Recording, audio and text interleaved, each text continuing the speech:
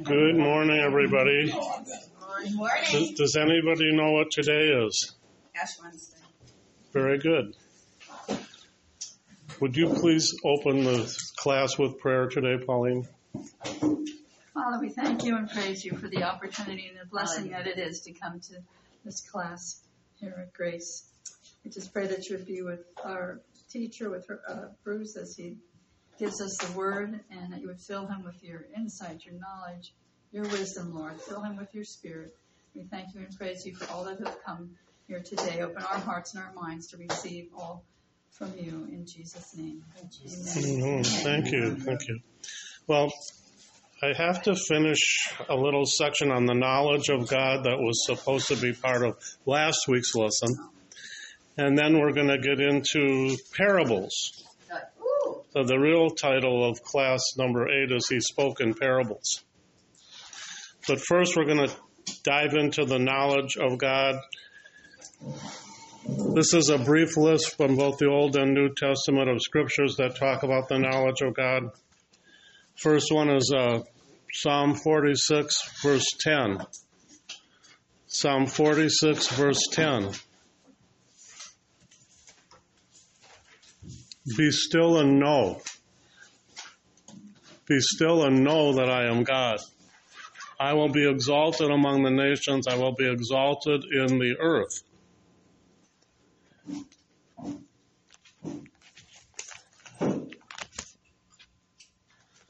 Next one is Psalm 91.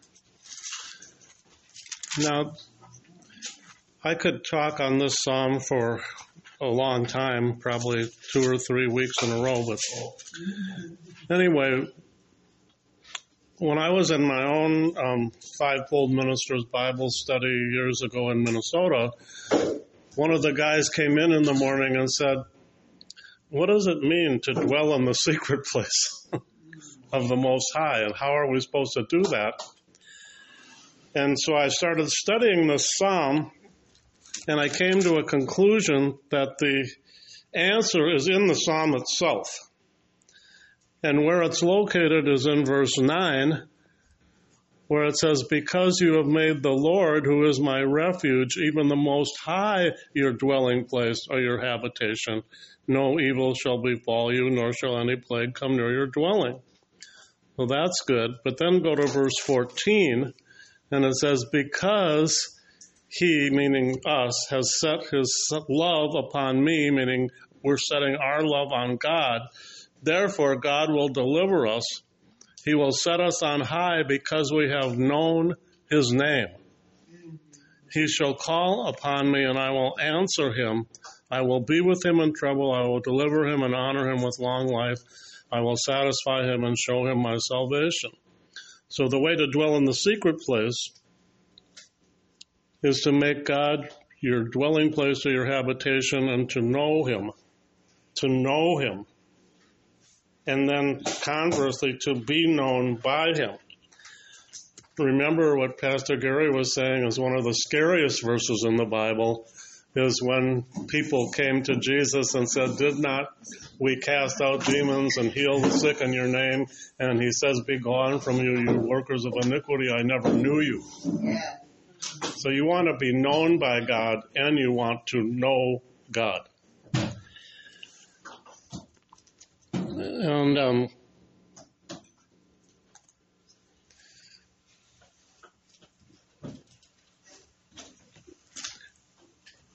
let's go to Proverbs chapter 1, verse 7. The Proverbs chapter 1, verse 7. The fear of the Lord is the beginning of knowledge. We talked about the fear of the Lord last week, but it's the beginning of knowledge. And then in chapter 2 of Psalm, verses 1 through 5, the Word of God says, my son, if you receive my words and treasure my commands within you, so that you incline your ear to wisdom and apply your heart to understanding. Yes, if you cry out for discernment and lift up your voice for understanding, if you seek her as silver and search for her as for hidden treasures, then you will understand the fear of the Lord and find the knowledge of God. In James, it says, if anyone lacks wisdom, let us ask, and it will be given to him without any retribution. You'll get what you ask for if you ask for wisdom from God. Mm-hmm. And then we'll go to chapter 5 of Proverbs, chapter 5, starting in verse 1. My son, pay attention to my wisdom.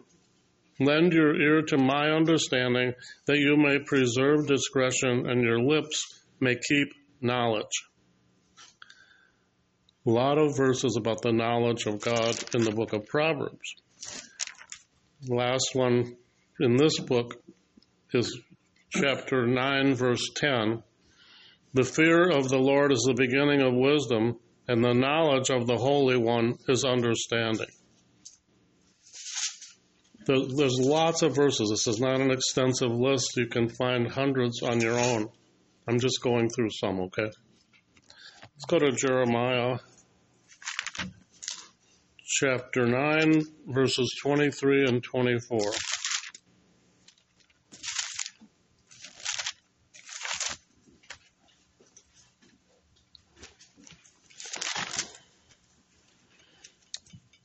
Thus says the Lord, let not the wise man glory in his wisdom, let not the mighty man glory in his might, nor let the rich man glory in his riches, but let him who glories glory in this, that he understands and knows me, that I am the Lord, exercising loving kindness, judgment, and righteousness in the earth.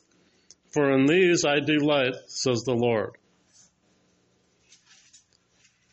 So, to understand and know God is to be more treasured than having influence over other people, having more riches than other people, and controlling more resources than everybody else, or having more earthly wisdom than other people have. Amen. And what we're to do is to seek to grow in our knowledge of God and make sure that as we commune with him through talking and listening, that he knows us. Pour out your heart to him. He knows everything already anyway. Mm-hmm. Let's go to chapter 31. Jeremiah chapter 31. Verses 31 through 34. So talking about the new covenant that was going to come. It only took hundreds of years for it to come after this prophetic word was given. So he was certainly not alive to see it. Behold, the days are coming, says the Lord, when I will make a new covenant with the house of Israel and with the house of Judah, not according to the covenant that I made with their fathers in the day that I took them by the hand to lead them out of the land of Egypt, my covenant which they broke, though I was a husband to them, says the Lord. But this is the covenant that I will make with the house of Israel after those days, says the Lord. I will put my law in their minds, that could also be translated my word in their minds, and write it on their hearts, and I will be their God, and they shall be my people. No more shall every man teach his neighbor, and every man his brother, saying, Know the Lord, for they shall all know me. From the least of them to the greatest of them, says the Lord, for I will forgive their iniquity, and their sin I will remember no more. Praise God. Remember the difference between sin, iniquity, and transgression that we talked about extensively in the earlier class. Iniquity is wrong being that we inherited from Adam. We can't do anything about it on our own. But through mercy and truth, atonement was made for iniquity in the form of Jesus Christ. This portion of Jeremiah 31 through 34 was quoted by the writer of Hebrews in Hebrews chapter 6 or 8. So it's in both the Old and the New Testaments. Habakkuk chapter 2. Habakkuk chapter 2, verse 14. It says, "For the earth will be filled with the knowledge of the glory of God as the waters cover the sea." Thank you, Lord, for that. Yeah. And now Hosea chapter 4, verse 6, "My people are destroyed for lack of knowledge. Because you have rejected knowledge, I will also reject you from being priests for me. Because you have forgotten the law of your God, I also will forget your children." And then go to chapter 6, verses 1 through 3. "Come and let us return to the Lord, for he has torn, but he will heal us. He has stricken, but he will bind us up. After 2 days he will revive us. On the third day he will raise us up, that we may live in his sight." That's also translated in the ESV, that we may dwell in his presence. "Let us know," it says in verse 3, "let us pursue the knowledge of the Lord. His going forth is established as the morning. He will come to us like the rain, like the latter and former rain to the earth." Well, I'm going to break this down a little bit. Remember that in 2 Peter 3:8, the Apostle Peter said, "A day to the Lord is as 1,000 years, and 1,000 years is a single day." And so if you look in verse 2, it says, "After 2 days he will revive us." Well, what happened at the end of the 19th and the beginning of the 20th century, which was the end of the first 2,000 years after Christ, is all these revivals broke out. And throughout the 20th century, there was revival after revival after revival, and that pattern has continued to this day. Some of the biggest ones have been at 28-year intervals, which is a multiple of 7. Wow. And but it started in America with the Azusa Street revival in 1905-6. And then eventually, we all know about the healing revivals of the 50s and the Jesus people movement of the early 70s and 60s. And then it became the Toronto Blessing and the Brownsville revival, and the revival in which I was saved and born again in the 90s. Now we're looking at a new form of revival in Christian colleges in Kentucky, Tennessee, Hallelujah. Georgia, and Alabama. There's Praise 4 of them the that I Lord. know of for sure. But it started out just with worship and young people. There's no known leader. It didn't begin the same way others began, and people are already starting to try and criticize it. But we're going to talk way more about that kind of thing. But what I want to talk about today is that after 2 days he will revive us. On the third day we will live in his sight, or in his presence. Well, this is the third day after Jesus, counting 1,000 years as a day, and a day is 1,000 years. We're in the third day. We've been called the Third Day Church. Oh. And there's even that singing group, Third Day, took their name from this type of scripture. Wow.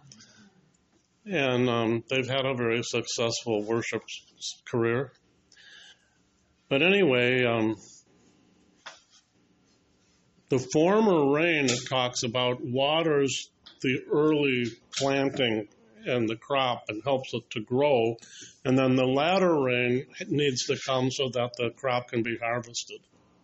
It says he will come to us like the former and latter rain. Mm-hmm. And that's what we're waiting for as the Third Day Church, is to be part of the great harvest that's coming. Yes. And I'm going to talk a lot more about this. I don't want to get into everything I have to say about this right now. But meditate on that verse from Hosea 6, verses 1 through 3. And then in verse 6 it says, he said, "For I desire mercy and not sacrifice, and the knowledge of God more than burnt offerings."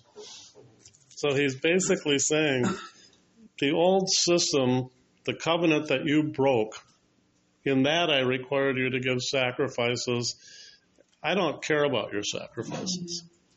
What I care about is that you increase in the knowledge of me and you show mercy to your fellow man. I desire mercy more than sacrifice, and knowledge of God more than burnt offerings. Yes. Amen. And that's the kind of thing, the only sacrifice required of us is that we present our bodies a living sacrifice unto the Lord, which is our reasonable service. It says in Romans chapter 12, verse 1. Okay, let's go to the New Testament and see what that has to say about the knowledge of God. 1 Corinthians chapter 2, verses 7 through 12.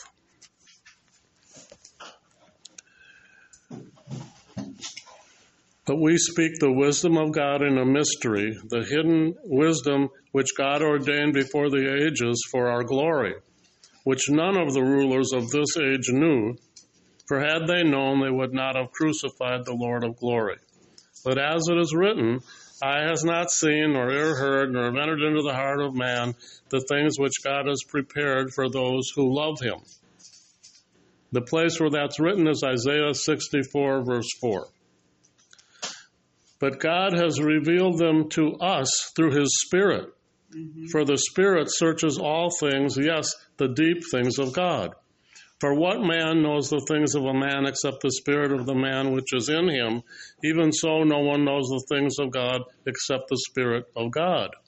Now we have received not the spirit of the world, but the Spirit who is from God, that we might know the things that have been freely given to us by God. Amen. And one of the problems I see in Western churches is that they really don't know and appreciate all the things God's already given to them, nor have any chance of those things manifesting in their life, because in a lot of places they deny that it even is possible.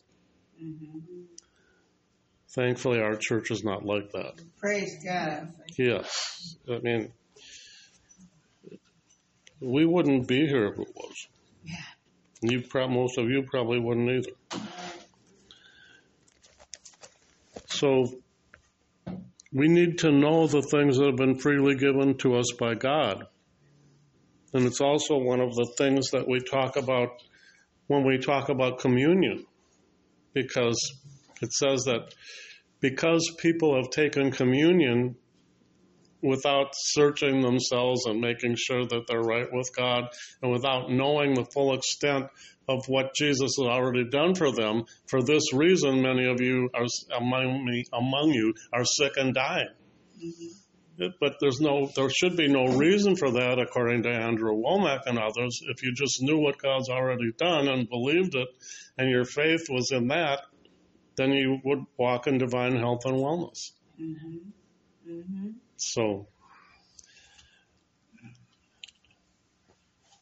meditating on these kind of scriptures will bring you to a new place with the Lord, I believe. Ephesians chapter 1, starting in verse 15. He's praying for the disciples and the people that are in the church in Ephesus that he founded as an apostle. He's saying, therefore I also, after I heard of your faith in the Lord Jesus and your love for all the saints, do not cease to give thanks for you, making mention of you in my prayers, that the God of our Lord Jesus Christ, the Father of glory, may give you the spirit of wisdom and revelation in the knowledge of him. In the knowledge of him. The eyes of your understanding being enlightened, that you may know what is the hope of his calling, what are the riches of the glory of his inheritance in the saints, and what is the exceeding greatness of his power toward us who believe, according to the working of his mighty power, which he worked in Christ when he raised him from the dead and seated him as his right hand in heavenly places, far above all principality and power and might and dominion, and every name that is named, not only in this age, but also in the age to come. And he put all things under his feet and gave him to be head over all things to the church, which is his body, the fullness of him who fills all in all. He's praying that the people who are in churches he founded would have the spirit of wisdom and revelation and the knowledge of God. That's what we pray for us too. Amen. Ephesians chapter 3, verses 14 through 17. For this reason I bow my knees to the Father of our Lord Jesus Christ, from whom the whole family in heaven and earth is named, that he would grant you, according to the riches of his glory, to be strengthened with might through his Spirit in the inner man, that Christ may dwell in your hearts through faith, that you, being rooted and grounded in love, may be able to comprehend with all the saints what is the width and length and depth and height, to know the love of Christ which passes knowledge, that you may be filled with all the fullness of God. Thank you, Lord. Amen. Thank you, Lord. We need to comprehend, we need to know, we need to have the knowledge of God firmly established in our lives. Philippians chapter 3. Those of you who've heard my testimony may remember that this is like a life verse for me. Starting in verse 7, Philippians chapter 3, 7 through 14. But what things were gained to me, these I have counted loss for Christ. Yet indeed I also count all things loss for the excellence of the knowledge of Christ Jesus my Lord, for whom I have suffered the loss of all things, and count them as rubbish, that I may gain Christ, and be found in him, not having my own righteousness, which is from the law, but that which is through faith in Christ, the righteousness which is from God by faith, that I may know him, and the power of his resurrection, and the fellowship of his sufferings, being conformed to his death, if by any means I may attain to the resurrection of the dead. Not that I have already attained, or am already perfected, but I press on, that I may lay hold of that for which Christ Jesus has also laid hold of me. Brothers and sisters, I do not count myself to have apprehended, but one thing I do, forgetting those things which are behind, and reaching forward to those things which are ahead, I press toward the goal of the prize of the upward call of God in Christ Jesus. Amen. Praise the Lord. Lord. That's a big one. In Colossians chapter 1, verses 9 and 10, every church that Paul was writing to, he's praying for them to have increase in knowledge of God. For this reason, we also, since the day we heard it, do not cease to pray for you and to ask that you may be filled with the knowledge of his will in all wisdom and spiritual understanding, that you may walk worthy of the Lord, fully pleasing him, being fruitful in every good work and increasing in the knowledge of God. Anybody detect a pattern here? 2 Peter 3, verses 17 and 18. 2 Peter 3, 17 and 18. You therefore, beloved, since you know this beforehand, beware lest you also fall from your own steadfastness, being led away with the error of the wicked. The error of the wicked is to believe a lie. Mm-hmm. But grow in the grace and knowledge of our Lord and Savior, Jesus Christ. To him be glory both now and forever. Amen. Okay. Any questions on the knowledge of God? I think he tells us enough times. I'd like to start on what was going to be the beginning of Class 8 today, and the title is He Spoke in Parables. And the first parable I'm going to look at is in Matthew 13. Matthew 13 and verse 33. It's only one verse. Matthew 13, verse 33. Another parable he spoke to them. The kingdom of heaven is like leaven, which a woman took and hid in 3 measures of meal till it was all leavened.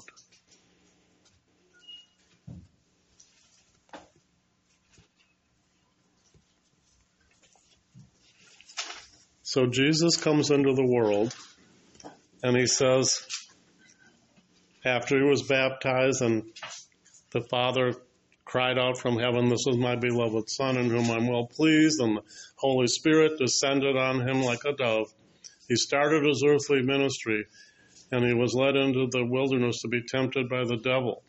The minute he came out of the wilderness, filled with the Holy Spirit and power, the first thing he said was, "Repent, for the kingdom of heaven is at hand." He's announcing the kingdom. Yeah. What did John the Baptist cry in the wilderness? Repent, for the kingdom of heaven is coming. And so by putting this little bit of leaven into the world, the way that the woman put 3 measures and 1 big lump, it eventually is going to rise and fill the whole world with the knowledge of the kingdom of heaven, just like the whole lump of dough was filled with the leaven that the woman put into it. The kingdom is rising in the world and has been ever since Jesus was here. We may not see it. We may think that darkness is rising faster than the kingdom is rising, but that's not true. I'm going to get into that when I talk about parallels and biblical timelines between the Bible verses from the past and what's happening in our world right now. But what I'm saying is the kingdom is going to fill the entire earth with the knowledge and glory of God. The same way that in this one verse it says the whole lump of dough was leavened. Because the kingdom started when Jesus was baptized and started his ministry. That's when the kingdom started, right? Yes. So we're living in the kingdom of God right now. Yes, we are. Absolutely. And we're also living in his rest. Amen. He's not creating anything anymore. No. And on the last day, he rested. His rest has gone from the end of creation until Jesus comes again. Paula? What are the 3, do you have anything to say about the 3 different parts? It's not just leaven, 1 lump, it's 3 parts. Only that we talked about the number 3 before. Jesus was in the earth for 3 days. There's 3 aspects to the Lord, and we are a 3-part being. 3 has a lot of other significance. 3 days here, 3 days there. The only sign I'm going to give this wicked generation is the sign of the prophet Jonah, who was in the belly of the fish for 3 days. So I think he could have. I think 3 just is something like that. I don't have any other significance to that. But turn to Daniel chapter 2. I'm going to show you how the Old Testament is revealed in the New, and the New is concealed in the Old. Daniel chapter 2 and verse 31 through 35. Remember that King Nebuchadnezzar had a dream, and none of his counselors, none of his sorcerers, none of his wise advisors, none of his occult people could interpret the dream or tell him what the dream was. He didn't tell anybody what the dream was. He wanted somebody to tell him what the dream was and then interpret the dream. So Daniel sought the Lord when he found out there was an opportunity if anybody could do that. The same way that Joseph, by interpreting dreams, won a high position in Egypt with Pharaoh, Daniel's going to win a high position in Babylon with Nebuchadnezzar. And in verse 31, it says, he's telling him what the dream is. You, O king, were watching, and behold, a great image. This great image, whose splendor was excellent, stood before you, and its form was awesome. This image's head was of fine gold, its chest and arms of silver, its belly and thighs of bronze, its legs of iron, its feet partly of iron and partly of clay. You watched while a stone was cut out without hands, which struck the image on its feet of iron and clay and broke them in pieces. Then the iron, the clay, the bronze, the silver, and the gold were crushed together and became like chaff from the summer threshing floors. The wind carried them away so that no trace of them was found, and the stone that struck the image became a great mountain and filled the whole earth. And go down to verse 44. Well, no, let's just stop there. Okay. The image, the gold, the head of the image is the kingdom of Babylon that Nebuchadnezzar was the king over. The second image is the Medo-Persian Empire that followed Babylon. The third part of the image is the Greek Empire brought in by Alexander the Great that followed the Medo-Persian Empire. The fourth is the Roman Empire. The stone that's cut out of the mountain without hands represents Jesus. Yeah. When he came, he started a new kingdom that destroyed all the other kingdoms till there was no trace of them left, and grew into a mountain that filled the entire earth, the same way that the leaven grew into the entire loaf that was being leavened and filled until the whole earth or the whole lump is filled with the leaven of God or with the kingdom of God. The mountain cut without hands represents the kingdom of God in the form of Jesus Christ. Everybody okay with that? Yeah. Okay. So the parable in Matthew is virtually the same thing as verse 35. The stone that struck the image became a great mountain and filled the whole earth. Okay.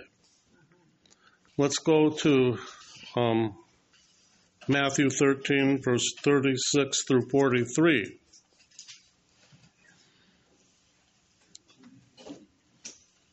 Then Jesus sent the multitude away and went into the house, and his disciples came to him, saying, "Explain to us the parable of the tares of the field."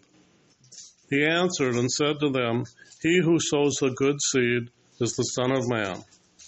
The field is the world.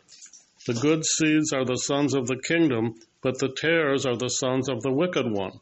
The enemy who sowed them is the devil. The harvest is the end of the age, and the reapers are the angels. Therefore, as the tares are gathered and burned in the fire, so will it be at the end of the age. The Son of Man will send out his angels, and they will gather out of his kingdom the things that offend and those who practice lawlessness, and will cast them into the furnace of fire. There will be wailing and gnashing of teeth. Then the righteous will shine forth as the sun in the kingdom of their Father. He who has ears to hear, let him hear."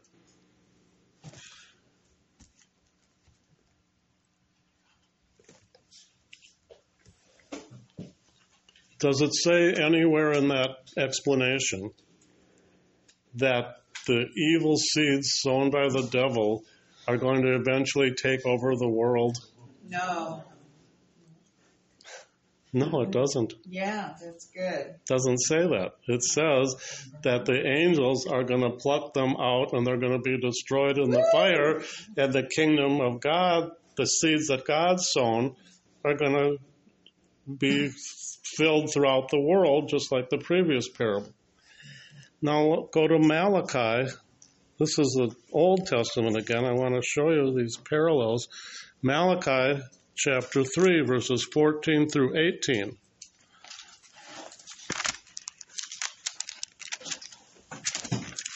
Malachi 3, 14 through 18.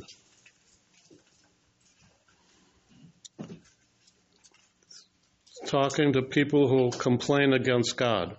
You have said it is useless to serve God. What profit is it that we have kept his ordinance and that we have walked as mourners before the Lord of hosts? So now we call the proud blessed, for those who do wickedness are raised up. They even tempt God and go free. Then those who feared the Lord spoke to one another, and the Lord listened and heard them. So a book of remembrance was written before him for those who fear the Lord and who meditate on his name. They shall be mine, says the Lord, on the day that I make them my jewels, and I will spare them as a man spares his only son who serves him. Then you shall again discern between the righteous and the wicked, between one who serves God and one who does not serve him. You see the parallel? The tares that were planted by Satan were destroyed. The seeds that were planted by Jesus lived to fill the earth with the kingdom. God is going to discern between evil and good. The evil is going to be taken out and destroyed, and the good are going to inherit the earth. We're going to go into this more in future when I talk about timelines and things like that, but for now, that's pretty clear. Now, this is something a little different that I want to share with you. Matthew 16, verses 13 through 19. Matthew 16, 13 through 19. When Jesus came into the region of Caesarea Philippi, he asked his disciples, saying, "Who do men say that I, the Son of Man, am?" So they said, "Some say John the Baptist, some Elijah, and others Jeremiah or one of the prophets." He said to them, "But who do you say that I am?" Simon Peter answered and said, "You are the Christ," or the Messiah, the Son of the living God. Jesus answered and said to him, "Blessed are you, Simon Bar-Jonah, for flesh and blood has not revealed this to you, but my Father who is in heaven. And I also say to you that you are Peter, and on this rock I will build my church, and the gates of Hades shall not prevail against it. And I will give you the keys of the kingdom of heaven, and whenever you bind on earth will be bound in heaven, and whatever you loose on earth will be loosed in heaven." Okay, what's the rock that he's going to build his church on? Jesus. I heard a whole bunch of different things. What is the rock? Peter. Okay, how many think the rock is Peter? How many think the rock is the revelation that Jesus is the Christ? Yeah. Okay, that's the rock that he builds his church on. Okay, now in chapter 18, verse 18, again he says the same thing. "Assuredly I say to you, whatever you bind on earth will be bound in heaven, and whatever you loose on earth will be loosed in heaven." Now, I'm going to challenge a lot of you, I think, on this. I have received teaching in the past months from prophets that I know have a proven track record, that what this really means is that what we're supposed to do is loose evil away from people and bind the goodness of God, the life of God, the healing of God to the person, instead of the other way around. What we're doing in churches is binding the demons, then the devil and all that. No. And then trying to loose them out of a person after they're bound. But that's not what God intended. What God intended was we command you to be loosed from this demonic possession.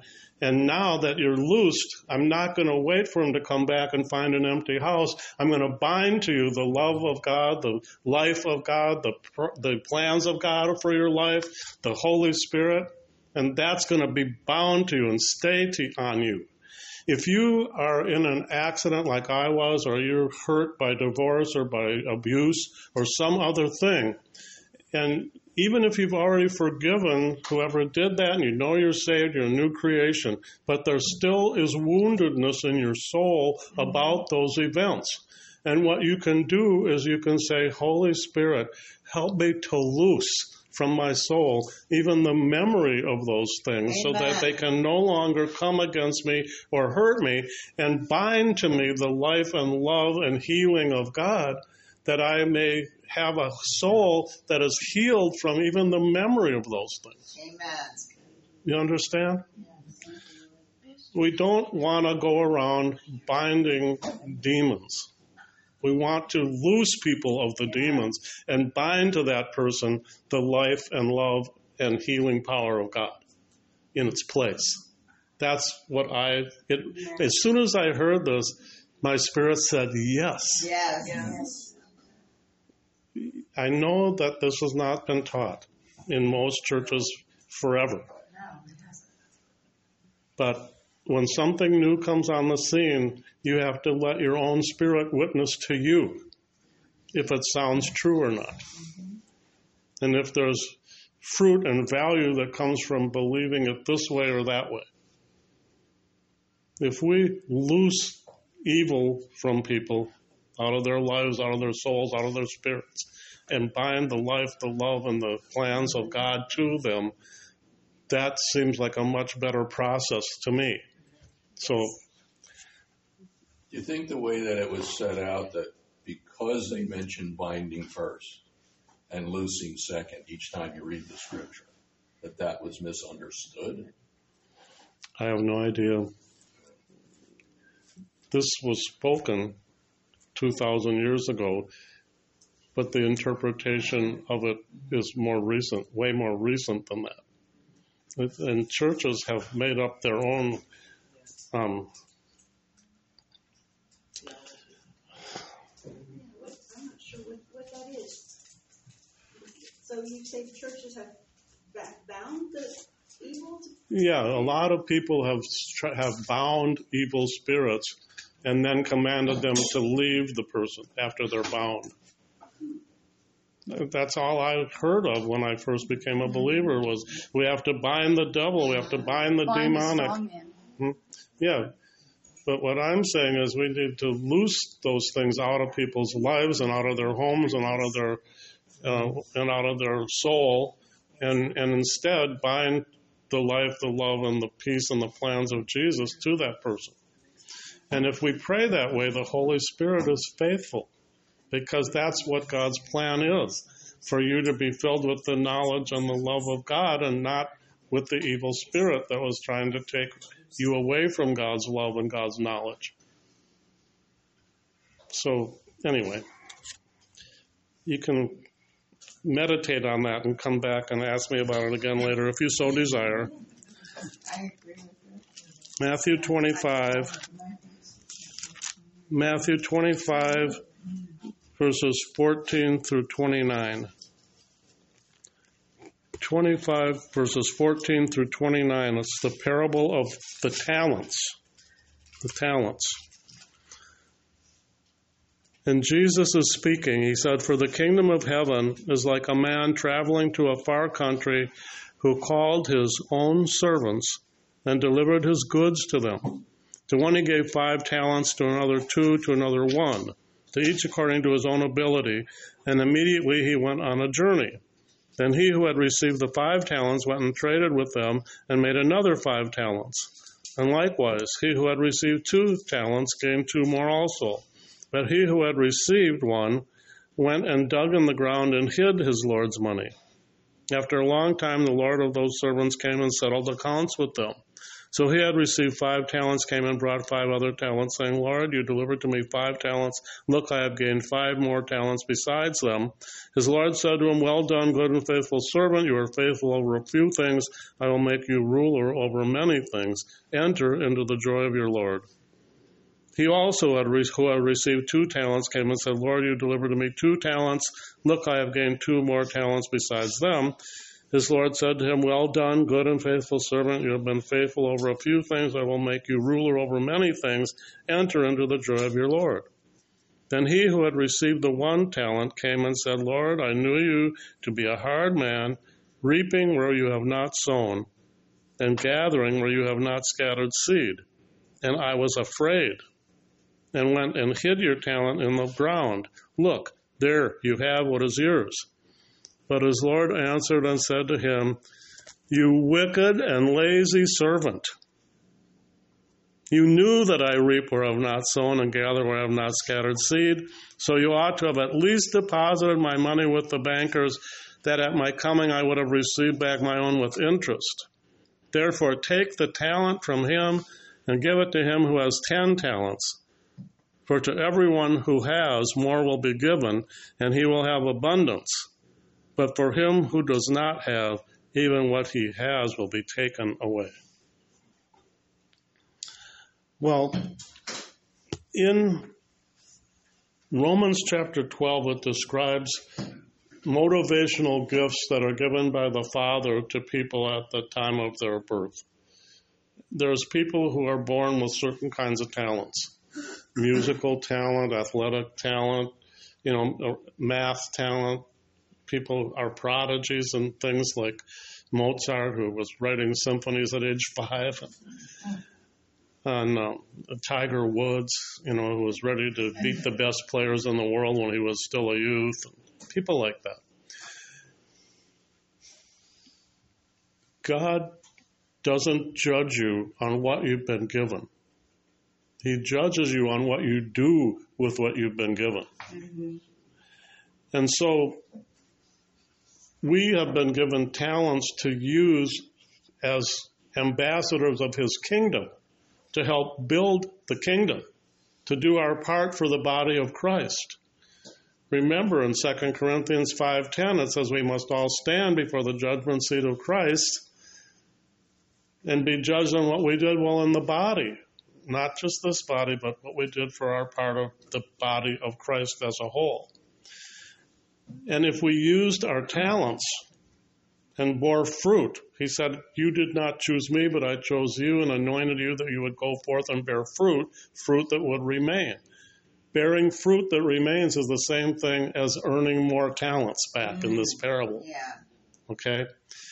If you have a talent that the Lord gave you, but out of fear or complacency you do nothing with it, you'll be called a wicked and lazy servant.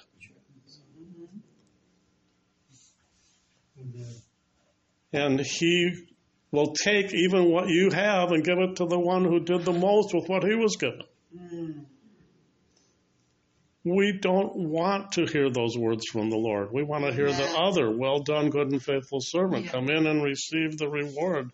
Do you? You were faithful with a few things, I'll make you ruler over many."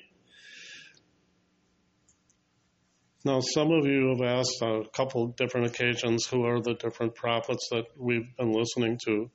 I know that there's others in here who listen to a lot of these same people, and even others that we might not listen to.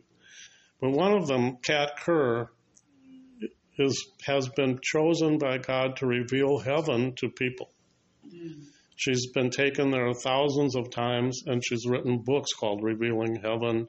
She has a website called Revealing Heaven. She tells people what heaven is like the same way Pastor Gary is doing in his own way. And one of the things that she said is that there's many, many, many incredible things to see and do in heaven. And there's also a university where people who go to heaven can be trained to rule and reign with Jesus during his millennial kingdom on earth for 1,000 years. Woo! Glory! And so when he says, "You were faithful with a few things, I'm going to make you ruler over many," and then you look at Revelation and you see that he's going to come and have 1,000-year reign, and we're going to be the ones who rule and reign with him. And that there's even a university that teaches us how to rule and reign with him in heaven, it makes a lot of sense. It all fits together. There's nothing random about God's word. But we have to know how to seek out the streams that flow through the word to get to a certain conclusion about whatever topic it is. That's why he said it's the glory of God to conceal a matter, but it's the honor of kings to seek it out. He didn't say people. He didn't say disciples. He said kings. Yeah. We are kings and priests in the kingdom of heaven. Amen. We're called to be a generation of kings and priests. Amen. Okay. Any questions about the parable of the talents? And he tells us too, if we seek, we'll find too, right? Right. Let's go to Luke chapter 10.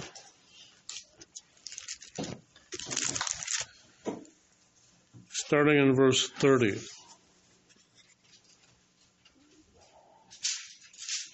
Luke chapter 10, verse 30. It's the parable of the Good Samaritan. Then Jesus answered and said, the lawyer who was questioning said, "Who is my neighbor?" So Jesus answered and said, "A certain man went down from Jerusalem to Jericho and fell among thieves who stripped him of his clothing, wounded him, and departed, leaving him half dead. Now by chance a certain priest came down that road, and when he saw him, he passed by on the other side. Likewise, a Levite, when he arrived at the place, came and looked and passed by on the other side. But a certain Samaritan, as he journeyed, came where he was, and when he saw him, he had compassion. So he went to him and bandaged his wounds, pouring on oil and wine, and he set him on his own animal, brought him to an inn, and took care of him. On the next day when he departed, he took out 2 denarii, gave them to the innkeeper, and said to him, "Take care of him, and whatever more you spend, when I come again, I will pay you." So which of these 3 do you think was neighbor to him who fell among thieves? And he said, "He who showed mercy on him." Then Jesus said to him, "Go and do likewise." Well, most people just take that at face value, I think. But I want to present a new interpretation that you might not have heard before. A Samaritan is someone who has a Jewish mother and a father that's not Jewish. Okay? They're like what we used to call half-breeds or mixed race. So the man leaving Jerusalem to go to Jericho was a Jew. They're the ones who live in Jerusalem. Jericho is a city in the world. So he was on the road from the city of God to the city that's in the world when he was attacked by thieves and left there. A priest came by. That represents the priesthood, the holy people. They should have been able to offer him some help, but instead there was no help for him offered by the priest. A Levite came by. He represents the law, the Sadducees and Pharisees. There was no help for him in the law. But then a Samaritan, someone who's got a Jewish mother and a different father, came and helped him. And where did he take him? He took him to an inn. An inn is a place of comfort, and the innkeeper is the comforter. Wow. Now, Jesus is a Samaritan. He has a Jewish mother and a father who's something else. Yeah. He's a Samaritan. He's the one who comes and binds the wounds of the injured Jew, takes him to the Holy Spirit, who's the innkeeper, to comfort him, and says, here's enough to comfort and protect him for a couple days. A day is like 1,000 years, remember? And then I'm going to come back and I'll see to him again. And if you spent more than I gave you, I'll repay you. So what is he saying? He's saying, I'm going to leave you in the hands of the Comforter for 2,000 years, and then when I return, all the debts against your care will be repaid. And Jesus is the Good Samaritan. Wow. Wow. Amen. Amen. Yeah. Light just went on. What did you say the certain man was of what? Was he Jewish, did you say? Yes. A certain man? He was a Jew, yeah. Because he came from Jerusalem and was Right, going to right. Jericho. Jerusalem was the capital of the Jews at that time. Yeah. Okay, let's go to Matthew 13 again. Back to Matthew 13.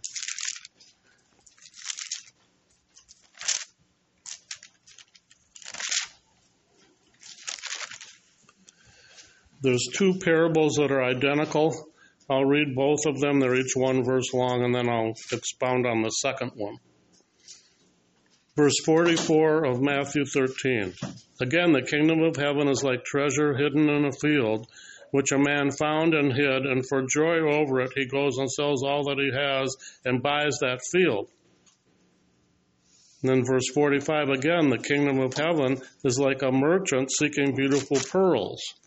When he has found one pearl of great price, went and sold all that he had and bought it. Okay. So there's two perspectives. One is that the kingdom of heaven is so valuable that when we discover it, we should be willing to part with everything we have in order to possess the kingdom. The other perspective is that Jesus values us so much that he gave his all to have us for his inheritance. And let's look at it as an oyster, because that's where pearls come from. So the oyster takes on an irritating grain of sand and it gets under its shell. And over time, with pressure, it secretes oil and essences of itself until layer by layer it is transformed into a precious, beautiful pearl. In the same way, the Lord Jesus takes us into his shell like an irritating grain of sand, and over time covers us with his Holy Spirit beauty and the oil of his essence, and forms us into polished, precious gems for his glory and delight. Now in Galatians chapter 4 and verse 19, and look there, Galatians 4:19.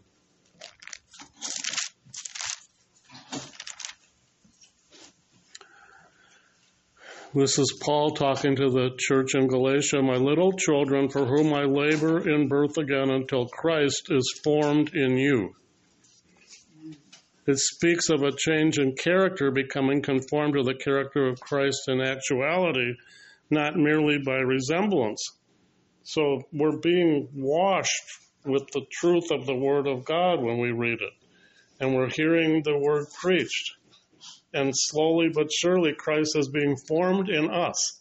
And our destiny is in 2 Corinthians chapter 3, verses 17 and 18.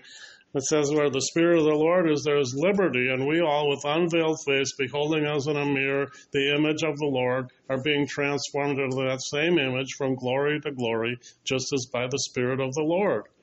Where was that found again? It's in 2 Corinthians 3, 17 and 18. And then in 2 Corinthians 5:17, it says, if anyone is in Christ, he is a new creation. Old things have passed away. Behold, all things have become new. And in Galatians 2:20, it says, I have been crucified with Christ. It is no longer I who live, but Christ lives in me. And the life which I now live in the flesh, I live by faith in the Son of God who loved me and gave himself for me. Now, this beautiful pearl inside the oyster cannot be seen or enjoyed without the oyster paying a great price. The oyster must die. It must be torn open in order to find the treasure within. Wow. Therefore, the formation or the source of the pearl's beauty, the foundation of it, is Jesus. Our Savior had to be bruised, afflicted, torn, and killed so that the beautiful treasures God intended us to be from the beginning could be discovered and released from the darkness of sin. Just like the pearl is released from the oyster. Titus chapter 3. Titus chapter 3. Verses 4 through 7. Titus 3, 4 through 7. But when the kindness and the love of God our Savior toward man appeared, not by works of righteousness which we have done, but according to his mercy he saved us through the washing of regeneration and renewing of the Holy Spirit, whom he poured out on us abundantly through Jesus Christ our Savior, that having been justified by his grace, we should become heirs according to the hope of eternal life. So each one of us is a treasure in the Lord's sight. We're his pearl of great price, for which he paid the highest price. Turn to somebody next to you and say, I think he's talking about you. Talking about you.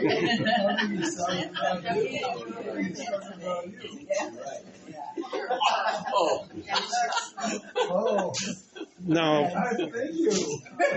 this class is about the New Testament being concealed in the Old, and the Old Testament being revealed in the New. So let's go to the Old Testament and see proof of this. Exodus chapter 19, verses 5 and 6. Exodus 19, starting in verse 5. Now, therefore, if you will indeed obey my voice and keep my covenant, then you shall be a special treasure to me above all people. For all the earth is mine, and you shall be to me a kingdom of priests and a holy nation. These are the words which you shall speak to the children of Israel. Talking to Moses. Now go to Isaiah chapter 62. Isaiah 62.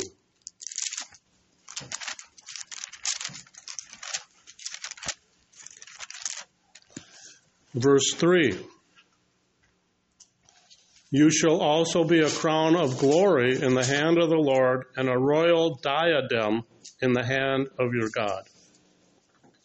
A royal diadem is a precious jewel. Zechariah 9:16.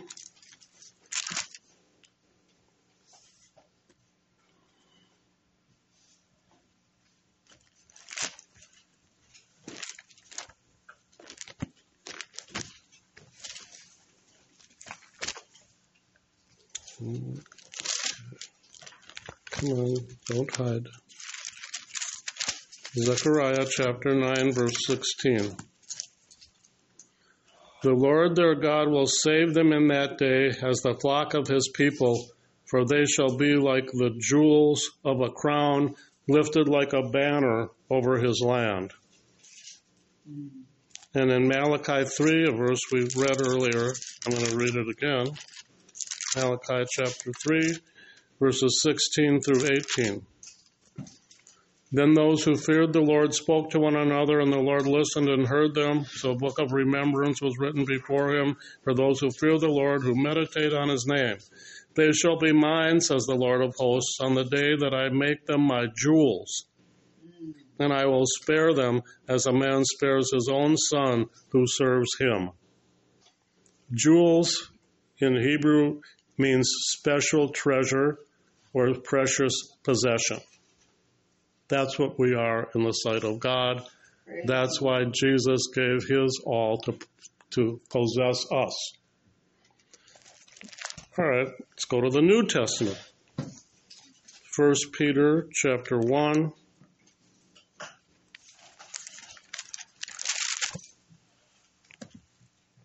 First Peter 1, verses 18 through 21. It says, knowing that you were not redeemed with corruptible things like silver or gold from your aimless conduct received by tradition from your fathers, but with the precious blood of Christ, that is of a lamb without spot and without blemish. He indeed was foreordained before the foundation of the world, but was manifest in these last times for you, who through him believe in God, who raised him from the dead and gave him glory, so that your faith and hope are in God. And then Acts chapter 20.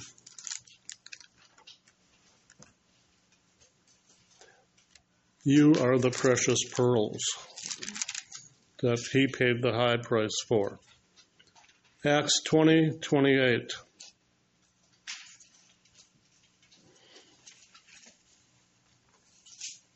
Therefore take heed to yourselves and to all the flock among which the Holy Spirit has made you overseers to shepherd the church of God with which he purchased with his own blood.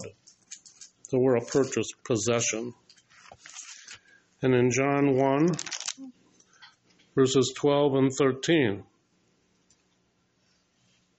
as many as received him, to them he gave the right to become children of God, to those who believe in his name, who were born not of blood, nor of the will of the flesh, nor of the will of man, but of God.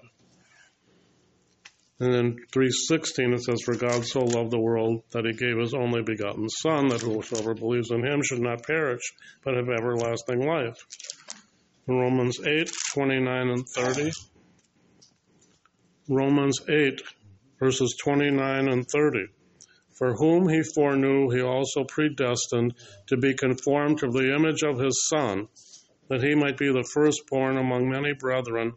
Moreover, whom he predestined, these he also justified, and whom he justified, these he also glorified.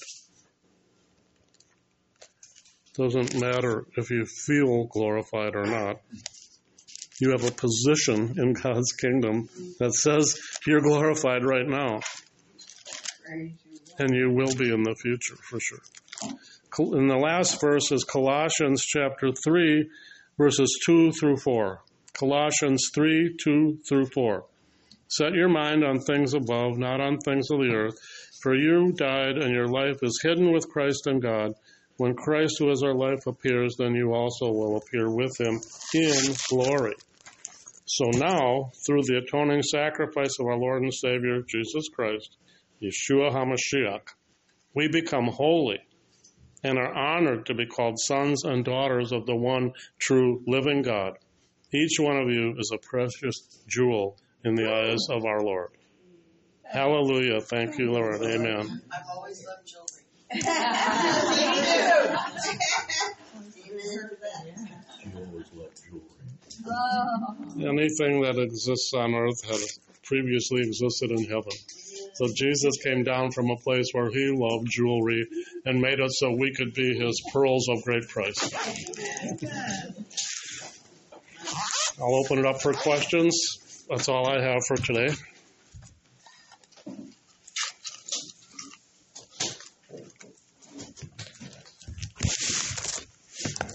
Bruce, you said something about, and I didn't write down all of this, so I'm trying to remember exactly what it was. But something about the Western Church has a problem with this where others don't. I'm not sure what it was. Do you remember? About binding and loosing? Was it binding and loosing? Yeah. Why do you think the Western Church has? Do you think that the churches outside the West have received that revelation? I think places that we've been have a much more innocent and simple understanding of Scripture. They read it and they just believe it because there's been no doctrinal teaching from different doctrines of denominational churches over their lifespan. They've only known the Word of God and what's being taught in it. And it makes it much simpler. But what happens in doctrinal Christianity, denominational Christianity, is a person like Luther or John Wesley gets a revelation, and a doctrine is formed based on that revelation, and a church grows out of that. And that revelation is what they teach. It's their doctrine. They don't seek to go deeper or further or get outside of that. And it puts them at enmity with people who have a different place where they're camped out, which is a doctrine that's different than their doctrine. And so the Methodists are different than the Lutherans. The Baptists, their doctrine is different than Lutheran and Methodist. Of course, the Roman Catholics have a whole different doctrine than any of the other Protestant churches, and so on and so on. And so you can't camp out on a portion of the truth and never learn the rest of the truth and only teach that, or you're going to have people grow up who are in error about what they believe about Christianity and the Bible. There's even denominations that teach cessationism, that the gifts of the Holy Spirit, apostles and prophets, that all died in the 1st century AD, and none of that exists anymore, and it's not for us today. Well, how is that going to help anybody? I find that those people, like the Calvinism, the Reformed Church, and those structured churches like that, if they can't put it in a box, Exactly. it doesn't exist. Calvin actually murdered pastors who said that that people who were sprinkle baptized as a child had to be immersion baptized as an adult after they were taught about it. He said that's wrong, and he went out and killed 100 pastors or more, and he drowned them for teaching that people had to be immersion baptized. Calvin, his doctrine was everything is based on the sovereignty of God. There's another guy named Arminius who said everything is based on man's responsibility to react to what God has done. I gave a teaching on this. Some of you were there. I know you won't remember, but God's responsibility, or man's responsibility, and the sovereignty of God are two poles of what I call the spectrum of truth. The whole truth lies from one pole to the other. Denominational Christianity is camped out somewhere along that spectrum. But what we're supposed to be is riding a pendulum of the Holy Spirit, going from one pole to the other and learning everything along the spectrum of truth, because this is the word of truth, and it's what sanctifies us. In 1 Thessalonians 4, verse 3, Paul wrote, "This is the will of God, your sanctification." In John 17, chapter 17, Jesus wrote, "Father, sanctify them by the truth. Your word is truth." If we don't have the Holy Spirit teaching us what part of the truth we need to learn next and carrying us from one pole of the spectrum of truth to another, we're only no better than some denominational Christian sect. Well said. Okay. Now, when you're saved, can you do that yourself? No. God, it's a sovereign act of God when people get born again. But the minute you're born again, there's a responsibility that falls on you now. You have to start reading the Word. It would be good if you found a church. It would be good if you were being discipled by someone. It would be good if you carried your newfound faith in a good direction. But as soon as you realize that and start trying to do it, you realize that you need more grace and power from the Holy Spirit to accomplish what you're setting out to do, and you swing back over to the sovereignty of God.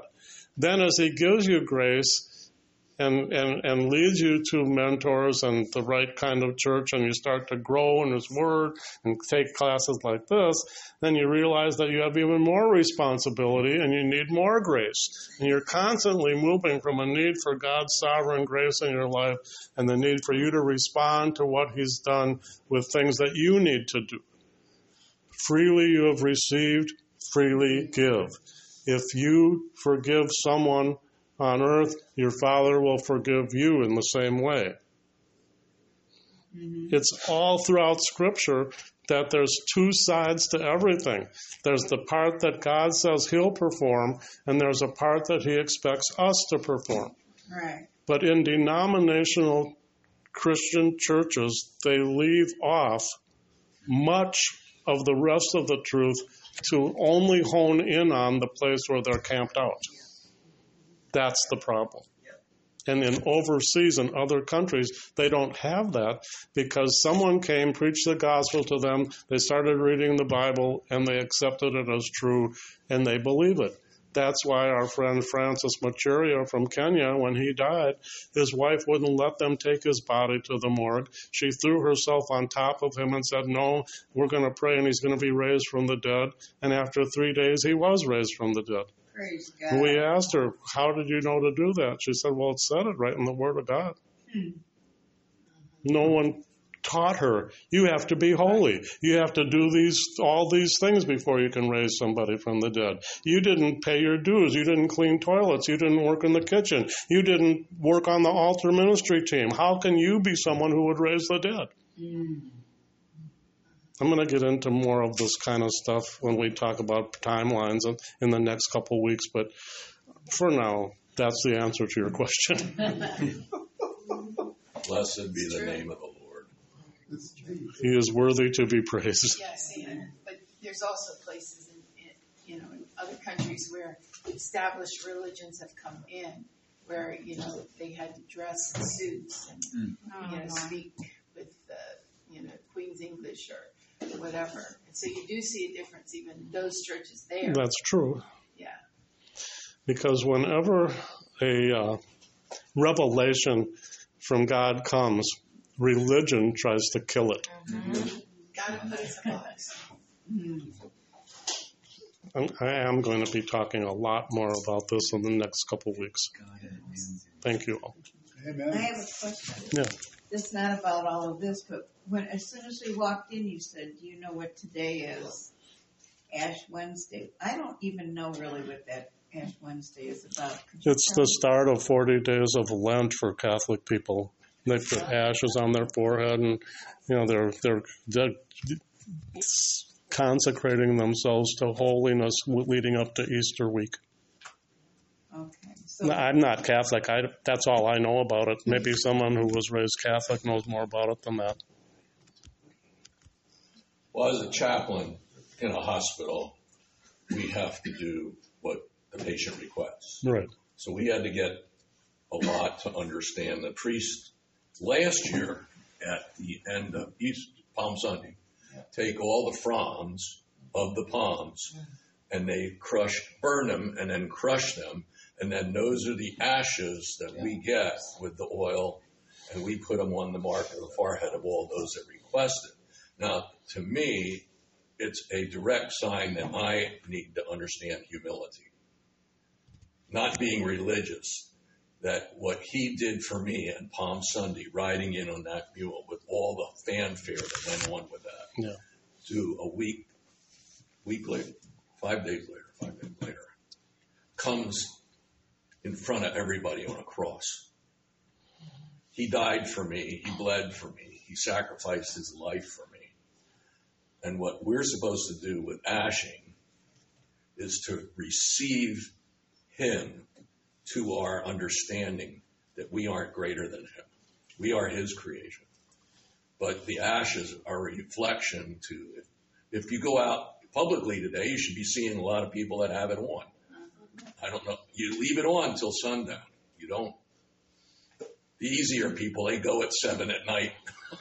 But Ash Wednesday is 40 days before Easter, not 4 days. No, I meant Palm Sunday, where you get the branches from. Right, I know, but Yeah, it's 40 days. Palm Sunday is also the day. Palm Sunday is also the day that the Jews choose their lamb for the Passover sacrifice and have to have it in their home for 4 days and inspect it and make sure it's without spot or blemish.